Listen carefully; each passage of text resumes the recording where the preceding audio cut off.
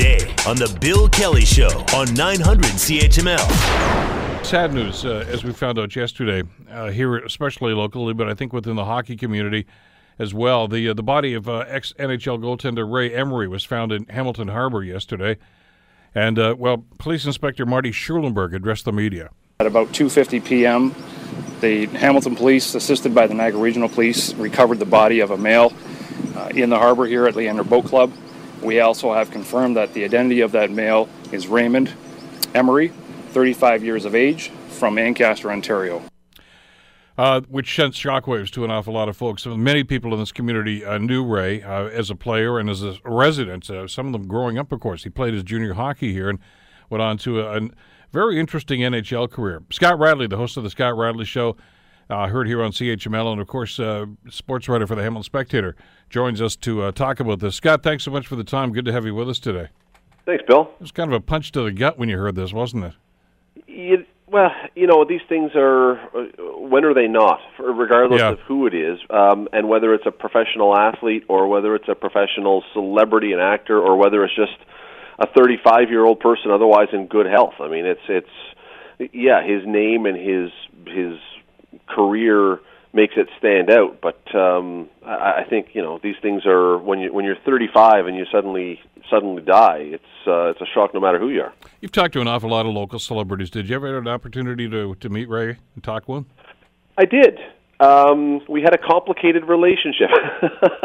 He was when I was talking. Well, he was a complicated guy. He was, and back when I dealt with him largely was when he was on his way up, and he was in the Ottawa Senators farm team, and he would come to Hamilton occasionally and play against the Bulldogs, and he had some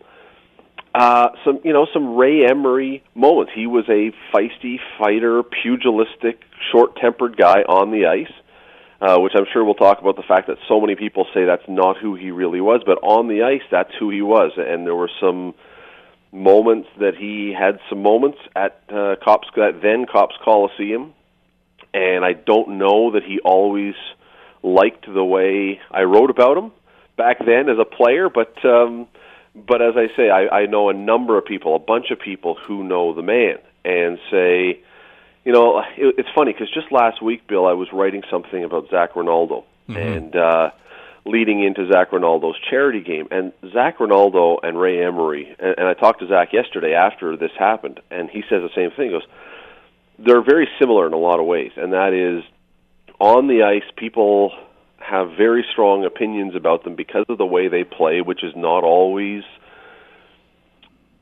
pretty. It is at times rough. It is at times involving fighting. There are people who get some very strong opinions, but off the ice, everything I keep hearing is these are wonderful people who do wonderful things. I mean, it's ironic, or whatever the word is, that this happens hours after Emery is playing in Ronaldo's charity hockey game. Yeah.